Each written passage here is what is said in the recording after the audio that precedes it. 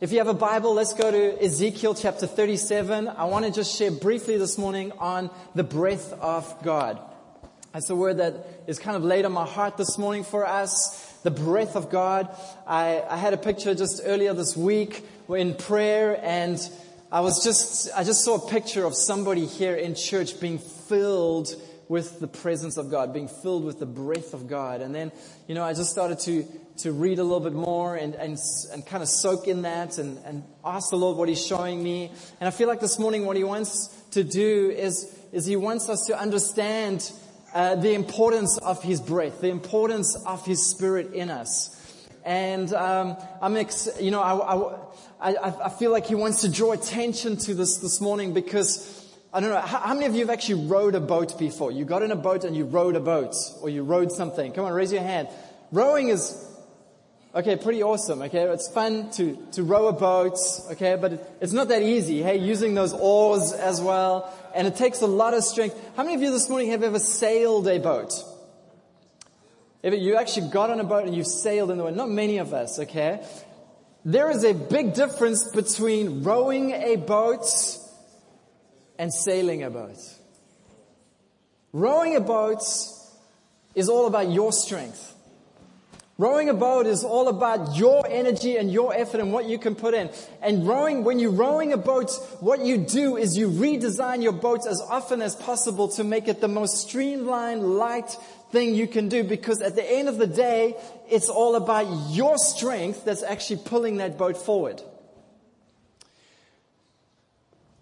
And aren't we always doing that? Aren't we always redesigning our lives, chopping things out of our lives? Because why? Because we're always tired, because we always lack energy, because when you're sailing a boat, it's not about your might or your strength. It's not about what you can put in. It's about getting in the right position so that the wind can drive your boat forward. And let me tell you something. It's a much better experience to be pulling on a sail and powering through the waters than sitting in a rowboat, mustering all your strength and energy. And this is what the Christian life is meant to be. It's not meant to be a life where it's done all in our own strength. It's not meant to be a life where everything is dependent on your gift and your ability and your energy and what you can put in and how smart you are and how much you design your life and how well you organize your week and how well you organize your home and how much you put into your job at work. The Christian life is meant to be a supernatural life. It's meant to be a life where we do all of that, but the wind of God is propelling us forward to places that we could never dream of, that we could never get to in our own strength. I bet the Apostle Paul, when you look back on his life, he was a man who had two categories of life. I mean, he was a man who did everything according to the law, according to the book, according to his own strength, according to Jewish tradition. He did everything right in his own strength and in his own law. And then he encountered Jesus. And everything changed. And he got filled with the Spirit of God. And the Spirit of God blew his life all over the Roman Empire and wrote 3/4 of the New Testament through him. The impact, the stretch of his life was far greater than he could even imagine.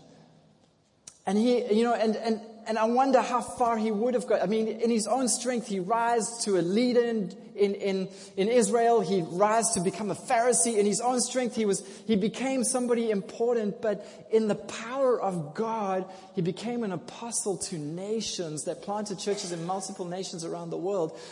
There's a clear difference in his life between the time when he was doing it in his strength and the time when he was doing it empowered by the Holy Spirit of God. And church, my goal this morning is just to salt you, just to make you hunger a little bit this morning for the breath of God in your life. My job this morning is that when you leave here this morning, you would know how valuable the breath of God is, how important the breath of God is, how you need His Spirit in you, propelling you forward in your life. I'm going to start preaching before I get to my words. So let's just go to Ezekiel 37. Ezekiel 37, all right? You understand what we're going after this morning, yeah? All right. So this is a prophetic vision that we're going to jump into the story in verse 7, just to save time. And this is a prophetic vision that Ezekiel, a prophet of God, has been given. God takes him to this valley, and there's all these bones just lying in this valley. And not only bones, but dry bones. All human bones, okay, just lying in this valley. And I mean, it must be like quite a horrific sight to see something like that. Skulls and femurs and tibias and libias and and, And God tells Ezekiel and says to him, Ezekiel, see these great bones, see this dry valley. What I want you to do is I want you to prophesy to these bones. I want you to speak to these bones. And the word prophecy in the scripture, prophesy, means to speak under the inspiration of God, to sing under the inspiration of God, to teach under the inspiration of God. That's what he says when he says prophesy. And so, I mean, what an incredible thing to do. Like, God's trying to show him something. Look at this as it is right now. And now I want you to release prophecy. I want you to inspire and speak inspired word over these bones. And so verse 7 says, so I prophesied as I was commanded. I'm an obedient man.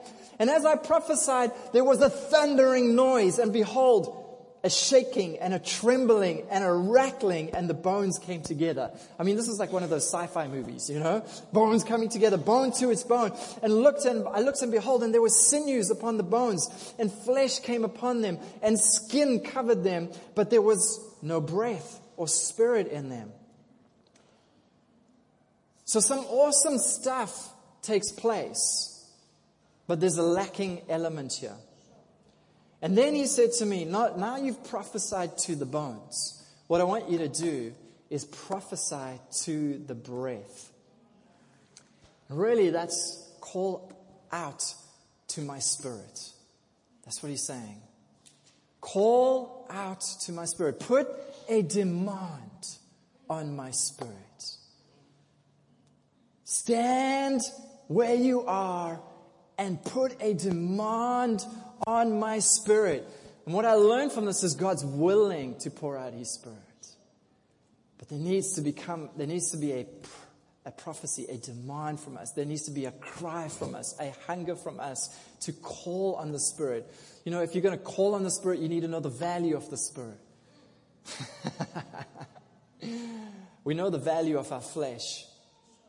We know the value of our gift, and when we go to that meeting, Lord, I got to pull it out today. I'm depending on my degree, I'm depending on my experience, I'm depending on my ability to talk, I'm depending on my CV, I'm depending on my resume. We know the value of the flesh, and we know how important it is to have all of that together. But do we know the value of the Spirit of God?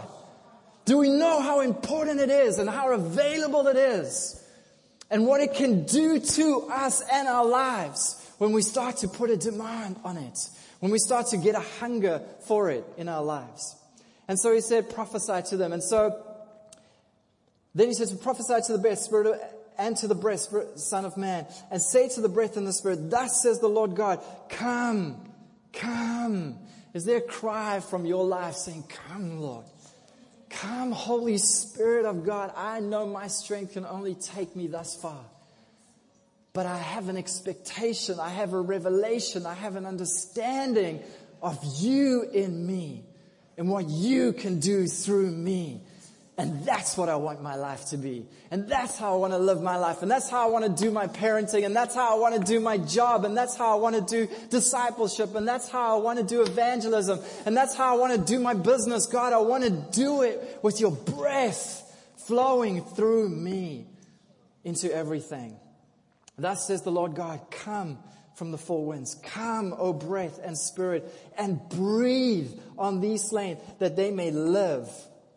And so I prophesied as he commanded me, and the breath and the spirit came. We're always surprised when God shows up. Hey, I don't know why. It's like, And they lived and they stood up on their feet, an exceedingly great host. Or some versions, your Bible might say army. Eh? An exceedingly, can you say that? Exceedingly great host? Would you look at somebody this morning and say, exceedingly great host? Come on, put your preacher voice on this morning. What was there was an exceedingly great host.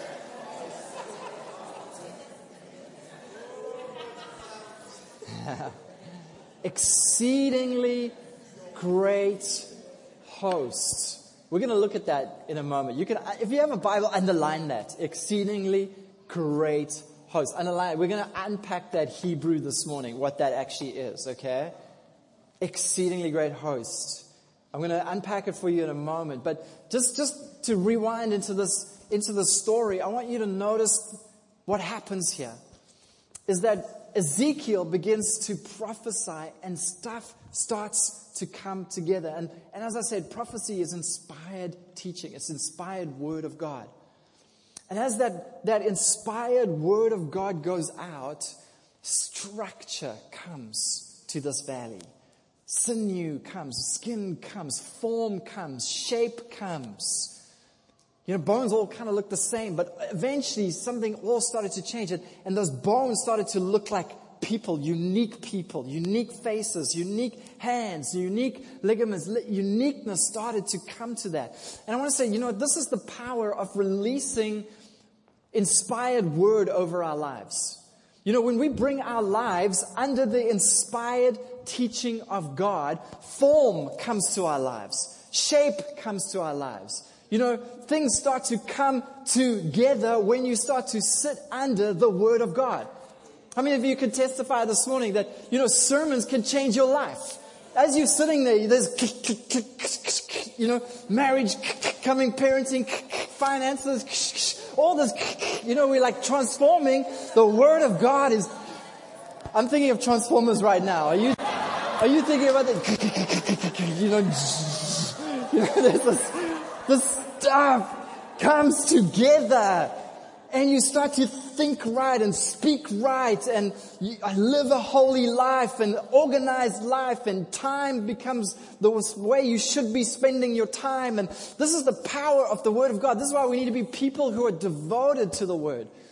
Like the early church, they devoted themselves to the apostles' doctrine, that we devote ourselves to the preaching of the Word, that we make sure we're under the Word. Because I'm a preacher of the Word, I make sure that every week I sit under the Word, under inspired teaching. I get sermons, I have particular channels that I drink from, and I make sure that I sit under it because I'm not exempt from this. I need to sit under the inspired Word. I need to hear that Word. It clicks everything into place in my life. I can sit under a Word and I can leave a different person. Go in one way, come out another way. That's the power of the inspired Word of God. But as amazing as that can be in our lives, it is possible that we can be completely together, speaking right, thinking right, right Bible, right outfit, going to the right meetings that we should be going to, speaking the Christianese, hallelujah, brother, the right language, hallelujah. Throwing in a glory every now and then, you know what I mean? It's all on the outside. On the outside, it's all together. I'm together. I know this, I know the doctrine. I know the Apostles' Creed. I can say the Our Father. I know the stuff. I've been taught. I've got it all together, but we can still be lacking. The breath of God brings life. And you know what? There's large chunks of Christianity today, which is just tradition. Man, they know the Bible better than some of you this morning. Man, they can quote it. Man, they're there for Easter and Good Friday and the Maundy Thursday and they know all the cultures and the traditions. They know all the right meetings and all the right things and all to say all the right things and do all the right things. Man, they eat the right food on Good Friday, whatever. They do it all right, but it's all together on the outside, but there's no, I don't know how to say it. On the inside. There's no life. You know, in the Bible, if you fast forward to the New Testament, we see a man called Nicodemus. How many of you heard, Nicodemus? Oh yeah, so Nicodemus, all right? Nicodemus, we are introduced to in John, in the Gospel of John chapter 3. And Nicodemus is introduced to us as a Pharisee. And later on, we find out that he's also part of the Jewish ruling elite called the Sanhedrin. So this is a man who, by every standard of the day, and even probably ours today, is a man who is well schooled in the law of God. He could quote the Bible, the Old Testament, man, huge chunks of it, the first 5 books completely, to be a Pharisee, and live by all of those ceremonial laws, those other, the traditions, the feasts, everything, living by that. Not only that, a Sanhedrin, which means he was part of the ruling council, which means he was like the government, okay, part of the government of Israel at that time. So we're talking about high official, and if you had to see Nicodemus, you would go, this guy, he's the man. If anyone's going to heaven, this guy is going to heaven. He's got it all right on the outside. And then he comes to Jesus at nighttime to find out who this Jesus is. And he says to Jesus, you know what, I know you must be from God because of the signs you do, but I'm struggling here. Jesus goes straight for him and says, Nicodemus, you have to be born again. In other words, you've got it all right on the outside, but you don't have the breath of God living within you. And he says those words in John 3, verse 6. He says, flesh gives birth to flesh, but the Spirit gives birth to spirit. You must be born of the Spirit of God. You need breath in you, Nicodemus. It's possible you can have gone to church your whole life and go through all the traditions and still be lacking. All the right outside, but the breath, the life of God lacking from you. So, it's so important that we understand that we have 2 components to us. We have this flesh component, but we also need the spirit component to us as well. When God formed Adam in Genesis 2, verse 7, it says that he made Adam from the dust of the ground, and then he breathed into his nostrils the breath of life, and man became a living being. 2 components: dust, flesh, and then the breath of God. And Adam became a living being. You know, wind is an amazing thing. It's incredible. You know, my family, we enjoy the ocean, and we love to surf and whatever else we can do in the ocean, all right? Swim and have fun in the ocean. And so one thing that we always do is we're always checking the surf report to find out, what are the conditions going to be like there? Is it going to be worth going down? Is this going to be a good day for surfing or not? And one of the biggest influence on a surf report is the wind factor. And so we have all these great apps that predict the wind and tell you which way the wind is going to be blowing and how strong the wind's going to be blowing.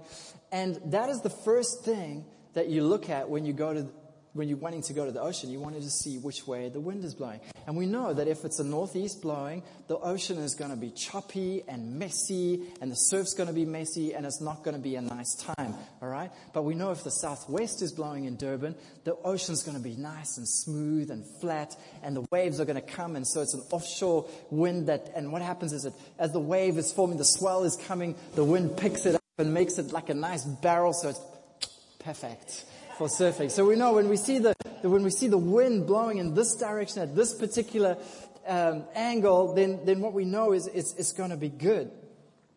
And I know you've been down to the ocean, you've seen the ocean. The ocean can completely change when the wind changes direction. Sometimes you wonder if it's the same ocean. How many of you have been to the ocean when it's beautiful, and how many of you have been there when it's stormy and it's like, what is going on? The biggest factor that's influencing the ocean is the wind.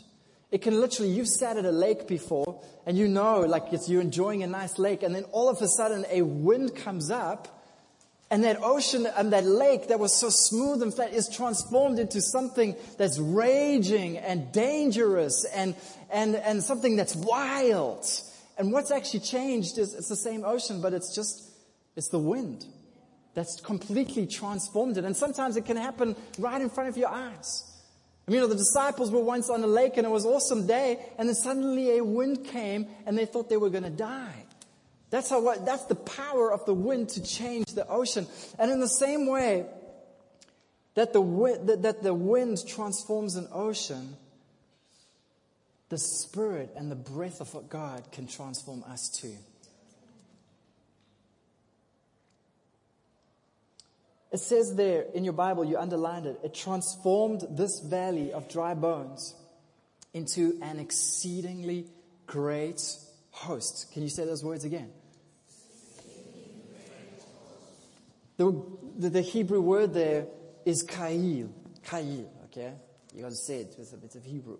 Ka'il, all right? And it really means this. It means a force, whether of men, means, or other resources, an army of wealth, valor, might, power, riches, strength, valiant, virtuous. I mean, look at some of these words here. This is what these words, exceedingly great host, are trying to convey to us. I mean, this word is so rich. To use the word army it's almost not enough. You have to say exceedingly great before it. To say the word host, it's not enough. You have to say exceedingly, which means more than. You're talking massive amounts, valiant, virtue. You're talking about virtues. You're talking about position. You're talking about resources. You're talking about ability. You're talking about strength. And you're talking the same thing that used to be a valley of dry bones. And now it's something incredible and powerful. And what we see here is this is the power, the breath of God in us. This is what happens when the breath of God arrives. It transforms us into that valiant, virtuous army, powerful, mighty, exceedingly great. This is what happens when God's Spirit breathes into us. And the question I have for us this morning, as a collective, as a church this morning, are we that? Are we that? Individually, okay, think about it.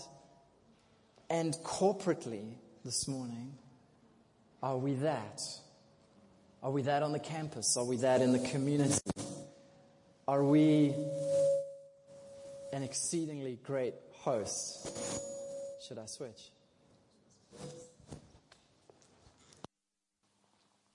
Or are we just together? All the form, all the shape is there. We've got an awesome vision statement, mission statement. We've got all the right categories, kids, youth. We've got all the right meetings, connect group, intercession. Is all the shape there? Are we just the shape, or are we an exceedingly great host? And the difference is the breath of God. And it's possible to be one without the other. It's possible. You know what I'm talking about. You've experienced that. You've seen that. And what I want to say to you is, I don't want to be that. I don't want to be that body that's got all the right stuff. It's all together, but we're not a force to be reckoned with. We're not an army going out, changing, transforming, saving, healing, delivering, impacting, reaching, discipling, making a difference. What's lacking? Oh man, what's lacking is the breath of God. How we need the breath of God, church. How we have to start hungering for the breath of God. We can't be that exceedingly great host without that Spirit of God breathing through us. Join me in John chapter 20 quickly. John 20. John 20. I want you to see just how the breath transforms these early disciples. It's gone quiet, eh? I know you're thinking. John 20, verse 19. It says, that Sunday evening, the disciples were meeting behind locked doors. People, the doors were locked and bolted, hidden away.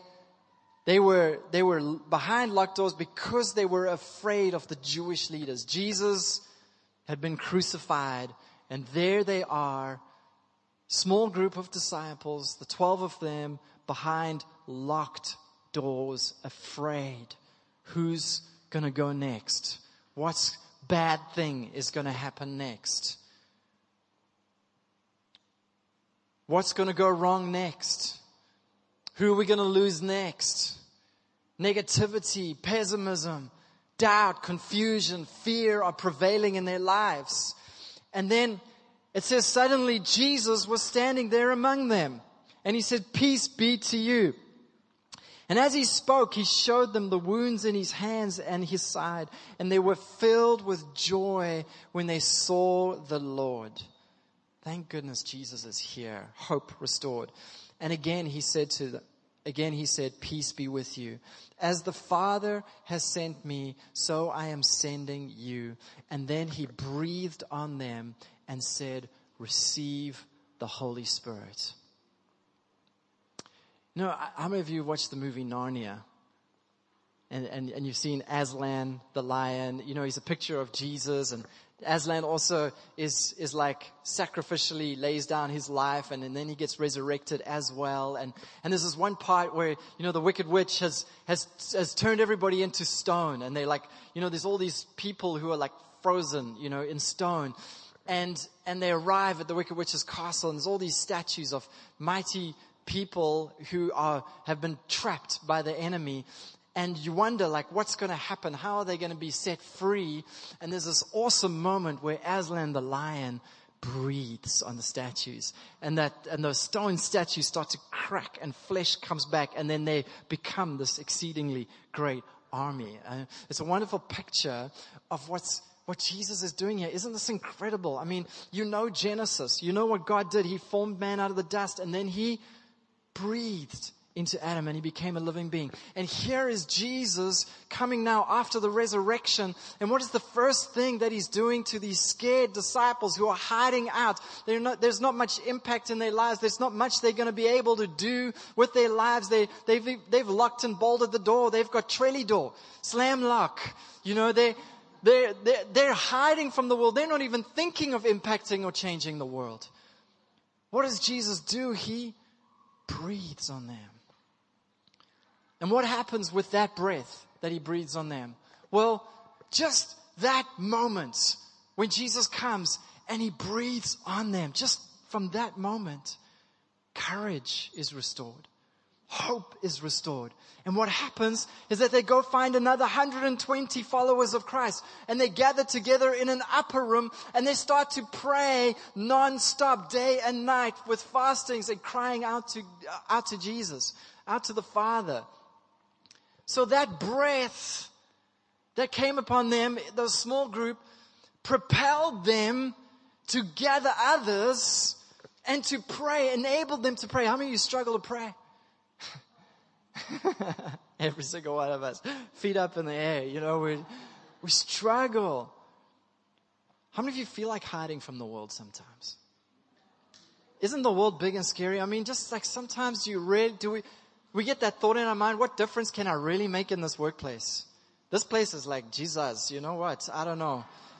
These people, you must just come back, Lord, because how many of you have driven around our city and seen stuff that you don't like and you just go, oh Lord, put the window up, put a good tune on, just focus on something else, you know, just get home, lock the door and have a little quiet time. We can identify with them, hey? We can identify with them. But then Jesus breathed on them and momentum came and their prayer life got back on track And they were able to gather around other people and pull other people together. And so we start to see momentum coming to their lives. They gather in the upper room in Acts chapter 2. They start to cry out. They start to pray. They do some hot prayer. They're crying out. They're praying. They're praying. And guess what happens? The sound of a mighty rushing wind. Breath. Same word pneuma, all right, in the Greek as the word ruach in the Hebrew, okay? Breath, the breath of God. It's like God just from heaven down on that room. And they said, and then suddenly there was like tongues of fire that appeared to them. Suddenly there was great boldness upon them. And they went out onto the streets. And they started to preach. And they started to lead people to Jesus. And just that day, 3,000 people got saved. That sounds like an exceedingly great host. That sounds more like what they meant to be, yeah? What was the necessary ingredient for them? It was the breath of God came upon them. The breath, when the breath comes, man, we go from hiding from the world. We go from being defeated from the world. We go from just me, my family, I'm okay, to out into the streets. To giving to others, to expanding the kingdom, to starting a prayer meeting in our workplace, to gathering some people together for discipleship. We start to impact the world when the breath of God comes. And so this exceedingly great host is released, and they start doing amazing things for Jesus. And the death threats, the world fights back.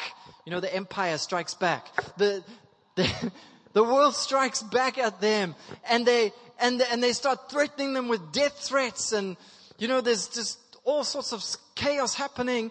And so what do? They go back to the room where it all began. And they begin to pray until God shakes the room. They're filled with boldness. And they go out into the world again that was threatening them. The world that drove them to that place. They go, the things that they were scared of, they go and tackle with great courage. You see, we need to be big on the inside, church. Not on the outside. You know, I love that illustration of a little girl sitting with a big candy floss. Spook awesome. What do you call it in? What's that, Mac? Candy floss. You know, this little girl sitting with this big candy floss, and somebody says to her, "My girl, are you going to eat that whole thing?" And she says this to him, "I'm a lot bigger on the inside than I am on the outside." 1 plus God equals majority. Anything is possible with God. Anything is possible with God. Revival can happen in your workplace. Your neighbors can get saved. I don't know what's going on in your block. I don't know what's going on in your road, in your res, or around you and in your family. But with God, I want to tell you something. That can transform. That can change. People can get saved. You can be a fire starter. You can go and start revival. You can lay hands on the sick and they will get well. You can cast out demons. When they take up residency in your place, you can cast them out. Things do not have to be the way they are because you are here, and God in you is the hope of the world. God in you is the hope of the world, but is there enough God in you? Do you have enough breath in you? We need the breath. So we see this pattern. All right? You getting this? Here's the pattern. AV, why don't you put up that slide where they gathered, they received, and then they would go. And then they would repeat that. They would gather, they would receive, and then they would go. This is the pattern of the New Testament. Gather, receive, go. Can you say it? Gather, receive, go. Look at somebody and tell them, what did they do? They gathered, they received, and then they went. Took it to somebody else and tell them, what did they do? They and go. It's really that simple. I feel like I need to wake a few giants this morning. I feel like there's some mighty men and women in this house. I feel like some of you are sitting behind locked doors and you need to be released. And God's breath is just wanting to pour into you and transform you and turn you into the tongue-talking, devil-stomping, dead-raising, amazing, anointed woman, man of God that you are. Are we an exceedingly great host, church? Come on, let's be that. Let's be that. Let's be that. Let the city be different because of us. Because we gathered and we received and then we went. Hey?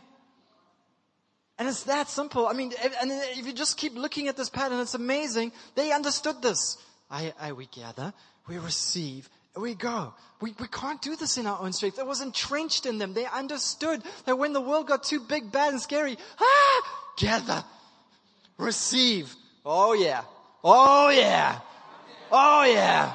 Bring it on. I'm much bigger on the inside now. Greater is He than he that is. Do you get that? Is he? Greater is He that's in you than he. This is what's inside that counts. Look at this scripture, Acts 13. Acts 13. It says, and the disciples were continually or repeatedly filled throughout their souls with joy and with the Holy Spirit.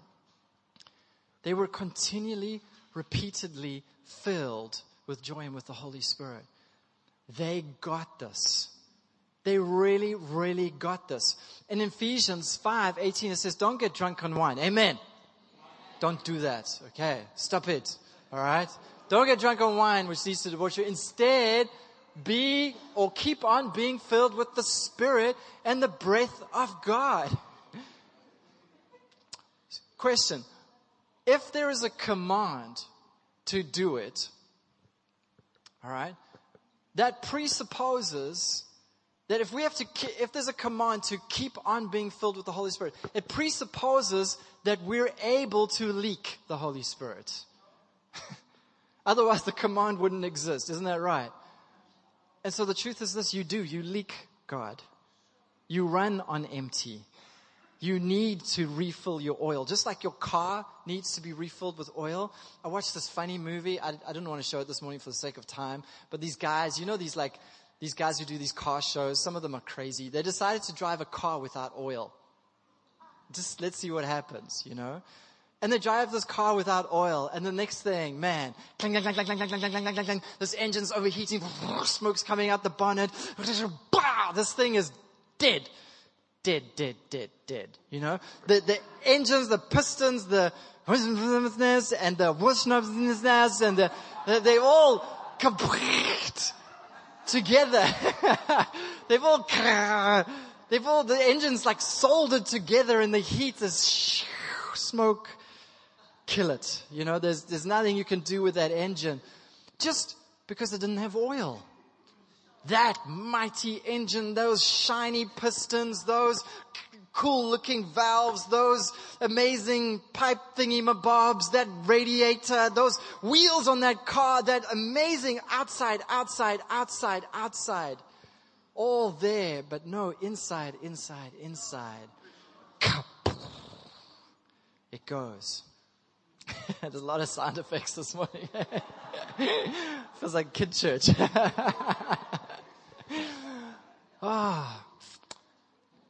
If, just those quick patterns, if Jesus breathed on them, they then gathered and the Spirit came like a mighty rushing wind. They went out and then in Acts 4, they had to come back together again and God shook the room. All right? Question.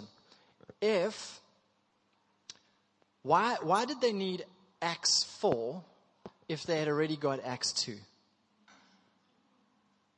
And why did they need Acts 2 if Jesus had already breathed on them? Obviously, we leak. Obviously, we have to gather, receive, and then go. obviously there's a loss that takes place and we have to go back and get filled again. And you know what the problem is is that we really like changing the oil in our cars. For 95% of us, we don't really think about it. Because we're so carnally minded. We really think that we can do it in our own strength. We're really bad at being filled, let's be honest. We know how to go on empty for a very long time. And you know what? Sometimes things have to get so bad and so empty, and that engine really looks like it's going to explode before we actually just drive in and we put a bit of oil in it and it's all okay again. We're bad at that. I want to encourage you this morning. You've got to learn how to be filled. I want to talk about this next week. How do we get filled? How do we get filled? I'm going to talk about that next week. You know what also we're bad at? Is going. Can you just put the formula back up there? We're not really good at actually all of that. Are we able to gather until we receive? Huh? And then is there anywhere that we're actually going at the end of this? Or are we just hoping to receive so we can have like that was awesome and something to talk about over lunch? Powerful service, powerful, hey? Presence of God. Feel new, hey? Woo! Man, you know, I'm just like, I'm new again. But are we going anywhere with that newness? Are we actually on mission? Is there a mission field that we need, that we're targeting, that we need to be filled for in order to go to? Is there any space that you're going to? I want to ask you this morning, where's your mission field? Do you have a mission field? Have you committed to that mission field? Have you said before God, I will stand in the gap in this place. I'm going to see these people get saved. I'm going to teach them the word of God. I'm going to see my block get saved. I'm going to see my race get saved. Lord, I'm going to stand here in the gap. This is my mission field. This is where I know that you have called me, and this is where I'm going to be of service to you. Do you have a mission field? Every Christian needs to have a mission field. Let me tell you something which church gets it wrong. Church gets it wrong when we think that missions is a team in the church that goes and does it somewhere in another nation. That's where we get it wrong. That is one expression of worship, and we need teams to go and do those things in other places. But mission is something that you go to once you leave these doors. We have to start thinking like that, people. We have to know that we've got to stay in this room, or we've got to pray in this room. We have got to gather here, and we have got to receive, because the moment we walk through there, we're on mission. We're going on mission for Jesus. Why don't you nudge the person next to you and ask them, what's your mission field? Where's your mission field? Do you have a mission field? Check. Please. I want you to check this morning. Ask them. Do you have a mission field?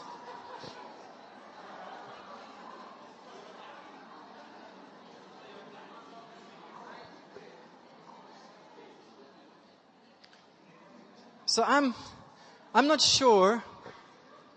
I'm going to finish now.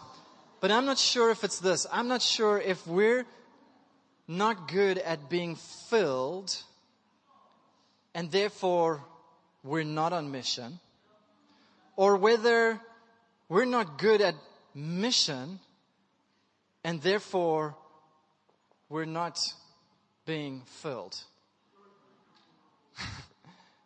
I don't know which way it is. I know in my life, can I tell you what happened?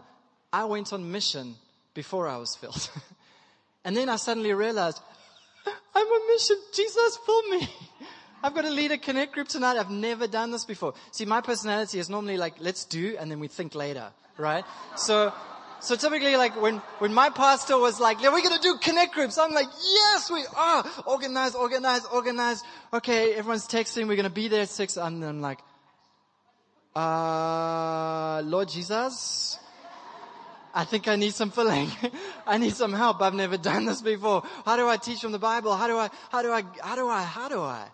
So I learned that, when you go, and guess what? He always filled. He's always filled. And so for me, it was make your mission and trust God to fill you. The early disciples, it was, don't go anywhere, guys.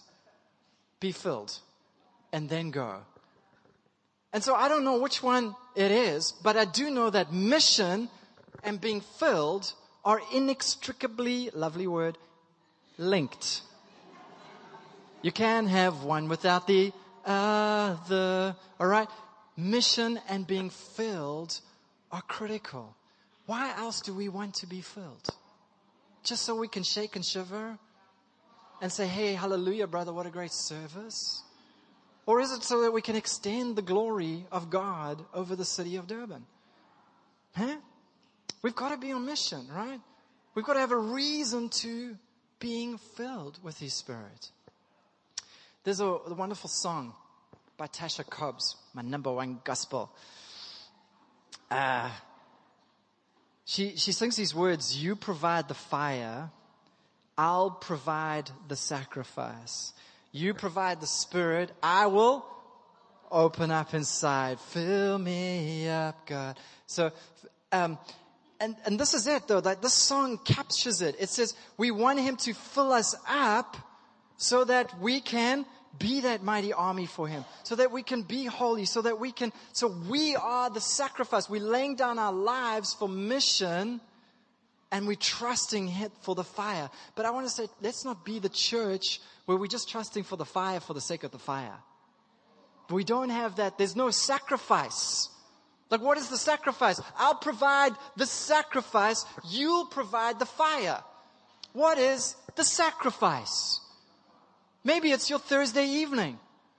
Maybe it's your early mornings where you're going to intercede. I don't know. Where is your sacrifice? Because you know what? You can't have fire without fuel.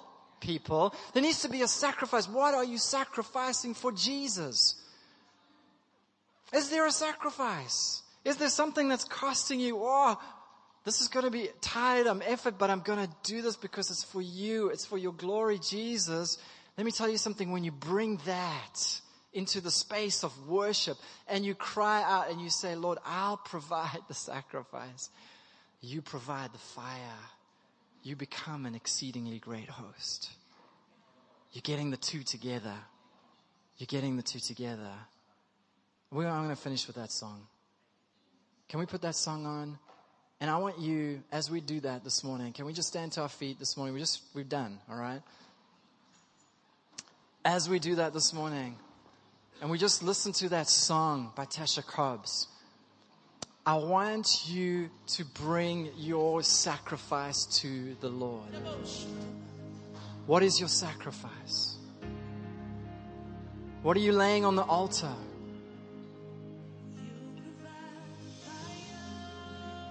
And let's just worship and allow the Spirit then to come and fall on us. Thank you, Jesus. You provide the Spirit.